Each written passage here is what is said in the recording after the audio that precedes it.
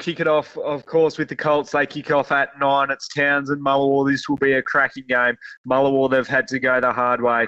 Towns, they went straight through off the win of a really good second semi-final. And I think Towns will get the job done in this one. They're the reigning premiers. They've got plenty of options right around the field, a lot of league experience. So I think they will get the job done there. The reserves, they are at 10 past 11. It's Railways and Northampton, a grand final rematch. This will be a cracking game as well. These two played off in a second semi-final. Both teams will be very different, though, with a lot of league players dropping back into their seconds teams, and I think Railways will get the job done and go through as back-to-back reigning premiers.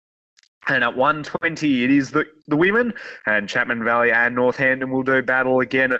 Chapman Valley, they have been strong all season. They've been the team to beat Northampton. They're the reigning premier. They've come from the first semi against Railways. They knocked off Towns last weekend, but I think Chapman Valley will get the job done there. As we roll into the big one, it is the league game at 3:30, a Twilight Grand Final, and it is Brigades and Rovers.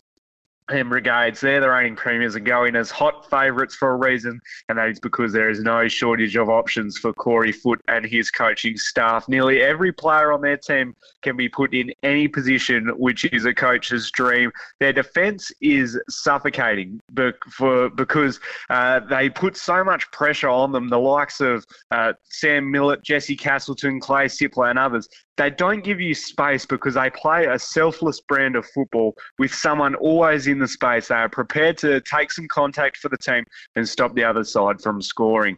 In the last two games against Northampton and Railways, so top four teams, they have only conceded 65 points, which highlights how good their backline is.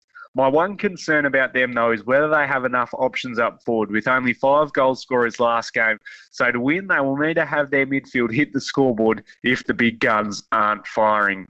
For Rovers, they are still a very good chance tomorrow, but they will take the title of underdogs. This game really is who can stand up best defensively because both backlines are strong and both forward lines are formidable.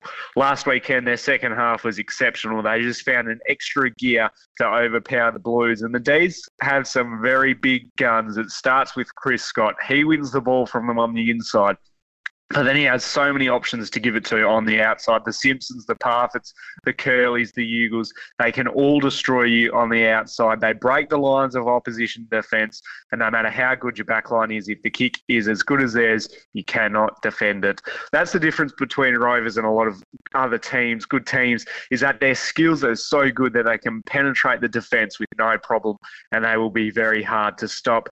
Again, though, my one concern is their fitness, especially on the bigger Wantala Oval. Can they go with the Brigades team for the whole 4 quarters? Well, I think they can, and I think they'll get their 11th flag. Before we go anywhere further, though, I'll just run through a couple of the results from Tuesday night. It was the JJ Clune Medal Count and Awards night, and the JJ Clune medalist for 2022 was Chris Scott from Rovers. Congratulations to Chris. For the reserves, the best and fairest went to Jared Steele from Northampton, Colts Jack Campbell from Rovers, women Taya Palmer from Chapman Valley, and the Murray Drennan Rising Star Award went to 3 players. It was Graham Sandy and Isaac Ronan from Brigades, and Rourke Drage picked it up from Town. So congratulations to those guys and all other award winners from Tuesday night.